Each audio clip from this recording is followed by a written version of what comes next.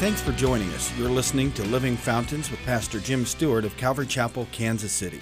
Today, our study is in the book of 2 Samuel. If you're in a place where you can grab your Bible and follow along with us, we invite you to do so. And if you'd like more information on Living Fountains or Calvary Chapel, Kansas City, you can visit our website at calvarychapelkc.com. Now, let's join Pastor Jim for today's study. Let's turn to 2 Samuel chapter 10. You remember last week we talked about Mephibosheth, and David went out, to seek this, trying to rekindle this or to show kindness, and it was because of his heart for Jonathan. And so he wanted to go back. He, had all these battles, and there's kind of peace around him, and he kind of just wanted, I just want to bless. Because of the relationship I have with Jonathan, I want to bless anyone from that household, and I don't know if there's anybody alive. This is completely the reverse of what goes on in their world and the way they would normally function. They would eradicate any enemy, anyone that they would go in and take the throne, and they would eliminate anyone. That was the norm, but he sought to develop this relationship. We had a great time going through that. We saw great things that we could learn about even our own communion time and just our fellowship with the Lord and the significance of that. And Mephibosheth knew who he was. He knew he was lame. He was humble about it. He knew he lived in a shameful place. He knew he was in that stuck in nothingness. He knew all of that. He knew who he was, and he received the blessing and experienced the benefits, right? Just tuck that away. Just remember that. Let's go on. Verse 1 of chapter 10. It happened after this that the king of the people of Ammon died, and Hanun, his son, reigned in his place. Now, Hanun was living large, okay? Just tuck that away, too. Hanun had a great life, man. He was doing really good, had all the niceties of everything for their world, was doing very well. And then David said, I will show kindness to Hanun, the son of Nahash, as his father showed kindness to me. So David sent by the hand of his servants to comfort him concerning his father, and David's servants came into the land of the people of Ammon. Now, we're clear on David's intent. Now, Hanun means, you remember, we talked about Mephibosheth, living shame. That's what his name meant. But Hanun means favored one. So he's living this favored life. He's got this, he's living real well. And Nahash, his father, has died, but Nahash had done David right at some point, and so he wanted to kind of return that. So he sent his servants there to bring comfort and to just kind of be a blessing to Hanun. And the princes of the people, in verse 3 of Ammon, said to Hanun their lord, do you think that David really honors your father because he has sent comforters to you? Don't be a fool. This is what they're saying to him. Don't be a fool. Why is this guy, wanting to bless you? Or why does this guy want to show kindness to you? You really think so? You really think that's what he wants to do? Show kindness to you? Putting doubt of what this whole intent is. Has David not rather sent his servants to you to search the city, to spy it out, and to overthrow it? David just wants to attack. This is just a ploy to show fake kindness and all this stuff. And so they've put this seed of doubt in Hanun's head. They've kind of just given him really just evil counsel. It's suspicious, isn't it? It's suspicious. It's just bad stuff. They're not receiving this at all. They just see it with suspicion and are really deceived by this counsel that they've received, what the counsel Hanun received. So therefore, Hanun took David's servants. So in response to the counsel he got, bad counsel, and this is the response to the bad counsel. He acted upon the bad counsel that he got, and this is what he did. He shaved off half their beards. These are David's servants that were sent to be ministers of kindness, to bring comfort, right? That was what their intent was. And they shaved off half their beards. Now, that doesn't sound that super drastic, but it's a real shameful thing, to do that in their culture. for them to be shaved at all. And so to shave off half their beard is just this double disgust, And he's shaming them, basically. Read on in verse 4. He also cut off their garments in the middle at their buttocks, so right at their butt. He cut them down the middle and then sent them away. So now they're running, buck naked down the street, so to speak, literally, right? So they're shamed in all of this, and they're sent away. Now, think about it. The reason they went was to show kindness, to be a blessing, and all this stuff. They're sent on the king's behalf to do this to these people, and this is the way they're sent away. They're just shamed by it. In verse 5, when they told David, he sent to meet them because the men were greatly ashamed, and the king said, "Wait at Jericho until your beards have grown, and then return." So David was cool to him, just said, "Hey, just kick back here and, let this get worked out and grow back out." And then when the people of Ammon saw that they had made themselves repulsive to David, the people of Ammon sent and hired the Syrians of Beth Roab, the Syrians of Zobah, 20,000 foot soldiers from the king of Maacah, 1,000 men from Ishtab, 12,000 men. Then David heard of it. He sent Joab and all the army of the mighty men, and the people of Ammon came out and put themselves in battle array at the entrance of the gate, and the Syrians of Zobah, Beth Roab, Ishtab, Maacah were by themselves in the field. Then Joab saw the battle line was against him. Before and behind, he chose some of Israel's best and put them in battle array against the Syrians, and the rest of the people he put under command of Abishai, his brother. So Joab, under David's charge, went out, got in this battle array, but he saw what was happening. He said, "Man, there's a couple of different fronts that are going on here. So you guys stay here." Abishai, his brother, he says, "You take these guys and you go over there." This matters as we get into this. So they lined up in battle array against the Syrians, in verse 10, and the rest of the people he put under command of Abishai, his brother, that he might set them in battle array against the people of Ammon. Then he said, "If the Syrians are too strong for me, then you shall help me. But if the people of Ammon are too strong for you, then I will come and help you. Be of good courage, and let us be strong for our people and for the cities of our God. And may the Lord do what is good in his sight." What a great word. Man, sometimes the battle lines get drawn. Sometimes there's a struggle over here. Sometimes there's an issue over there. Sometimes there's these different things happening on different fronts, spiritually speaking. But the cool thing is we can be of support and encouragement to other people. I had something like that happen just this very day. I got a phone call today from someone that I do ministry with and stuff, different part of the country. Called me up kind of out of the blue and just called me and was just talking and shared with me some things that God had put on his heart today. And they were the exact things that God spoke to me in my quiet time this morning. The exact things. And they were words that were good. It was words of encouragement, things that I needed to be affirmed with. It was good stuff. But it was really interesting in the midst of battle lines and stuff. And God brings and has a way of bringing things alongside to encourage and strengthen us. And when there's a battle going on over here, this is all God's battle that we are engaged in oftentimes. We get so isolated in our thinking, and we think it's all about us, and then we start busting out our pity party stuff and all this stuff. But hey, that's not what it's about. We're engaged as Christians in a battle. And there's a battle, well, let's say, hopefully we're engaged. It's important to stay engaged, and we'll talk about that at the conclusion of our study tonight. Very important to stay engaged in the battle. But the battle lines are there. There's things going on all around us in different places. I love this idea. Man, if the Syrians, if I start getting overtaken, come and help me. And if I see that you're getting overtaken, I'm going to come help you. It's a spirit of cooperative effort for one ultimate goal, and that's to see God get the glory.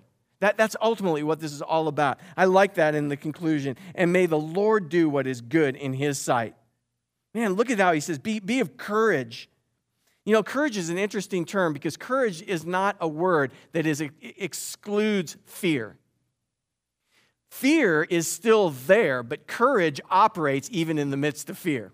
Courage moves forward even though there may be fear connected to it, but it moves forward. It presses on. It keeps moving, stays engaged. And let us be strong for our people and for the cities of our God. What a great couple of verses. So Joab and the people who were with him drew near for battle against the Syrians, and they fled before him. And when the people of Ammon saw that the Syrians were fleeing, they also fled before Abishai and entered the city. So Joab returned from the people of Ammon and went to Jerusalem. And when the Syrians saw that they had been defeated by Israel, they gathered together. Then Hadaezer sent and brought out the Syrians who were beyond the river, and they came to Helam and Shobach, and the commander of Hadaezer's army went before them. When it was told David, he gathered all Israel, crossed over the Jordan, and came to Helam. And the Syrians set themselves in battle array against David and fought with him. And then the Syrians fled before Israel, and David killed 700 charioteers. I like that one. And 40,000 horsemen of the Syrians, and struck Shobach, the commander of their army, who died there. When all the kings who were servants of Hadaezer saw that they were defeated by Israel, they made peace with Israel and served them. So the Syrians were afraid to help the people of Ammon anymore. So David continuing to get these victories, isn't he? He's going out. The battles, are engaged in, but they seem to just continually, God's with them. They continue to get the victory. In the midst of this, in chapter 9, when we saw Mephibosheth, just as a comparison before we get into this next little portion that we're going to spend some time on this evening. But in chapter 9, Mephibosheth, he humbled himself. He was broken. He knew he was lame. He was lame and knew it. And he was in need. That was Mephibosheth. Remember, man, that was who the guy was. He had to have people help carry him to get him to the king's table. That was who he was. But he ends up blessed. The Lord, God sees fit to connect him back with David. David seeks out this relationship with him, and he ends up eating regularly at the king's table. He's blessed by what's gone on. How did that happen? He was humble. He was broken. He was lame, but he knew it, and he was in need, and he recognized his own need. Sound familiar? Blessed are the poor in spirit. Read through the Beatitudes again and the Sermon on the Mount, and just think through some of those things, especially in the Beatitudes, and how it ties together. Because when you turn this around back over and you read chapter 10, which we just read, Hanan, again, the king just wanted to go and be a blessing. He sought out them to show kindness to them and be a blessing to them. One guy responded favorably, and because he was humble about it and everything, reaped the benefits of that, was blessed, and God just did good things in that situation. Hanan, on the other side, was proud, self-sufficient, and trusted in his own strength. He felt he had no need of the king's blessing. And what was the result? Ends up basically destroyed. It's just so true, isn't it? Those who are thinking that they don't need God or don't want anything to do with God, and I guess there's some things to think about in that for us when we're interacting with people. When people are coming off and they're just arrogant and they're prideful and they're not willing to, they don't want really the things of the Lord and stuff, there's nothing wrong with sharing the gospel with them. That's good and everything. But generally, it's not receptive. There's no one's receptive to that in that situation. There has to be some element of humility. This is why when you're praying for people, your friends, your family, people you work with, people you like, people you dislike, whatever. But when you're praying for them, that God would make himself known to them, we've talked about the specifics of that prayer. When you're praying that way, make sure you continue to stay out of the way. Let the Holy Spirit have his way. I didn't say not have contact. I didn't say not have discussions. But let God be God. Don't coddle things. Don't excuse things.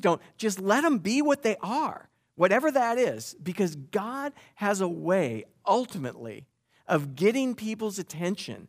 God knows better than you and I know about what it takes for that person to ultimately respond to him.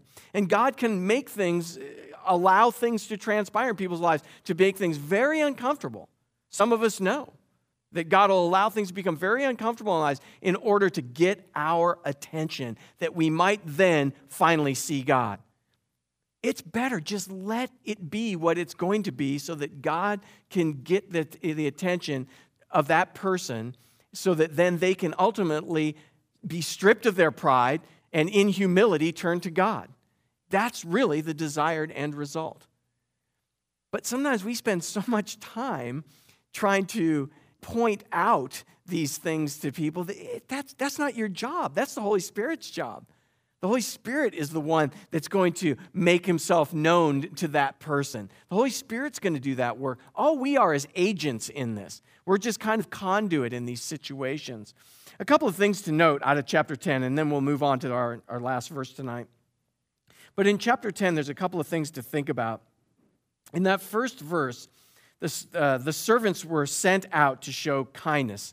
So just like you and I, really, when we're out doing something on the Lord's behalf as servants of the living God, our role is really to be there to show kindness, to display love and grace. These are a few things you might think about or jot down or make note of, because in verse 2, that's really what they were sent to do. Then David said, I will show kindness to Hanun, the son of Nahash, as his father showed kindness to me. So David sent by the hand of his servants to comfort him concerning his father. So he wanted to bring comfort. This is what God sends his Spirit to do, those exact same things. God sent his Son to do that in our lives, to bring ultimately comfort, to show kindness, to display love and grace. And you and I, as ambassadors of the Lord, are to do that same kind of thing. But we, just like them, sometimes find themselves in verse 3, falling prey to the schemes of others and their attitudes about what our motive might be and all of that, because they obviously tried to, the worldly friends or whatever. Oh, yeah, they just want you to go to church. They want you to be like them. They just, all the stuff that gets in people's minds that aren't familiar with anything that has to do with God. But that God comes alongside of us. God's wanting to make himself real to us. And it's because God loves us. He wants to show kindness and grace toward us. That's his desire. He wants to bless us. That's what he wants to do. But it's not always received in that light. It's just not always going to go that way. You and I are still to go as agents of kindness in that sense. We're supposed to go with love and grace. We're still supposed to do the things that God calls us to do. But I have to know that sometimes the response may be that people try and shame us. You remember? They seek to offend us sometimes, or to put us down for our faith and our walk with the Lord. Look at basically the world view or the view of society overall toward Christianity is increasingly becoming somewhat hostile in a sense, or very anti what you and I would believe as Christians. It's just turning into that.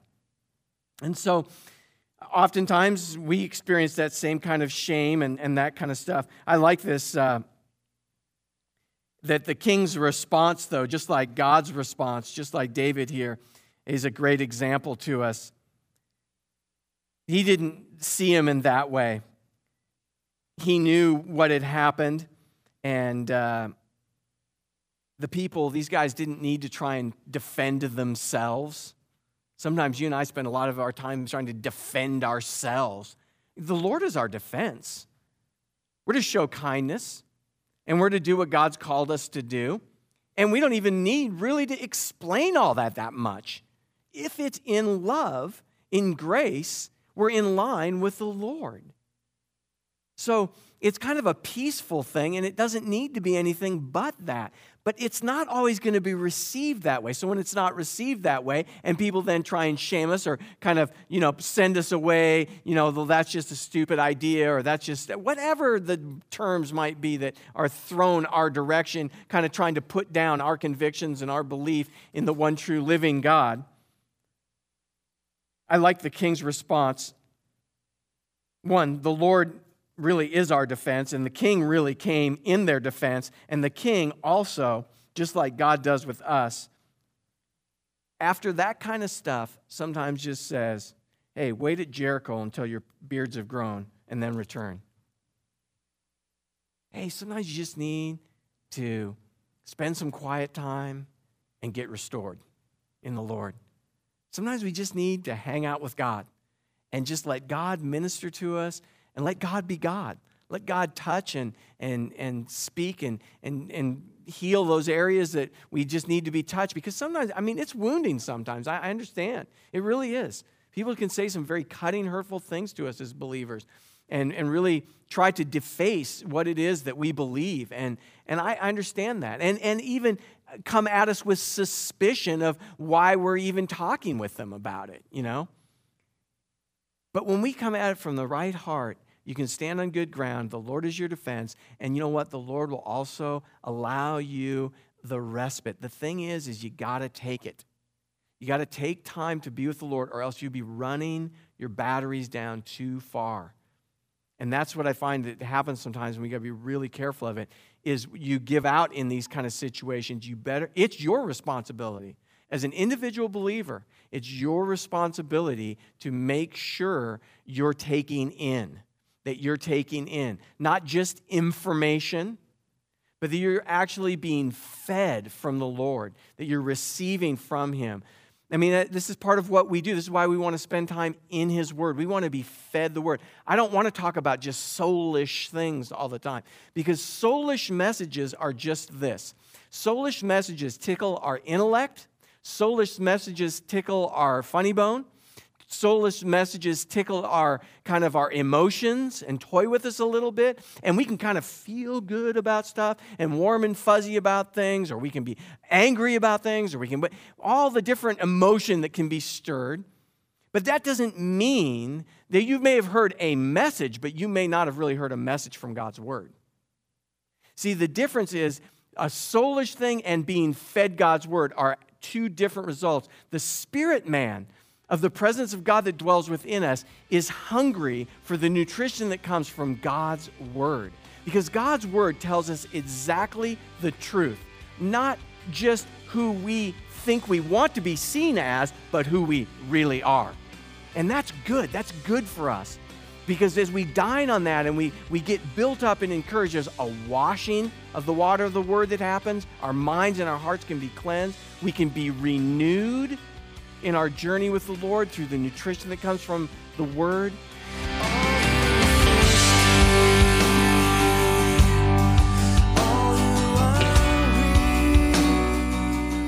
Hi, this is Pastor Jim. I know a lot of times as we listen to the Word, sometimes we really get convicted by God's Word. And there's those times where we really need to repent and give our lives over to the Lord. The Bible, it says, for the wages of sin is death. Death is something, this destructive force, and it's this thing that, our bodies are in this slow decay process. And ultimately we all are going to have a physical death, but spiritually you don't have to die.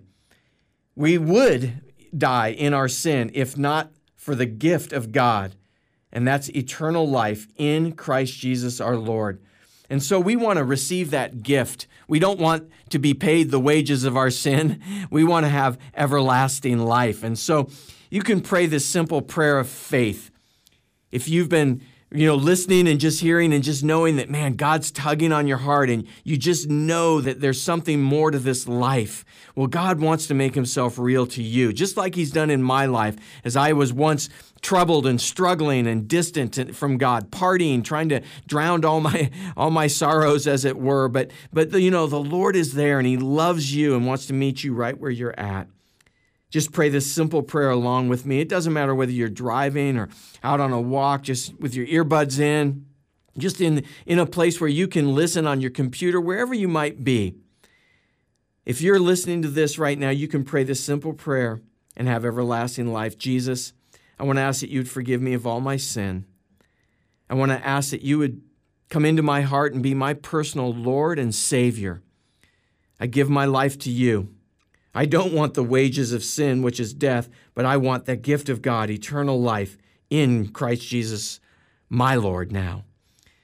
I'm thankful, Lord, for your forgiveness, and I just ask that, Lord, as I start this new life, you'd fill me with your Holy Spirit, that my life might please you and bring you glory. I ask this in Jesus' name. Amen. If you prayed and received the Lord into your heart today, we'd love to hear from you. You can contact us or another Bible teaching church in your area so you may be encouraged in your new journey. If you'd like more information about Living Fountains or Calvary Chapel, Kansas City, simply visit our website at calvarychapelkc.com. If you're in the Kansas City area and you'd like to join us for worship, the service times and directions can be found at calvarychapelkc.com. It's been great spending time with you today in God's Word, and we look forward to you joining us next time on Living Fountains.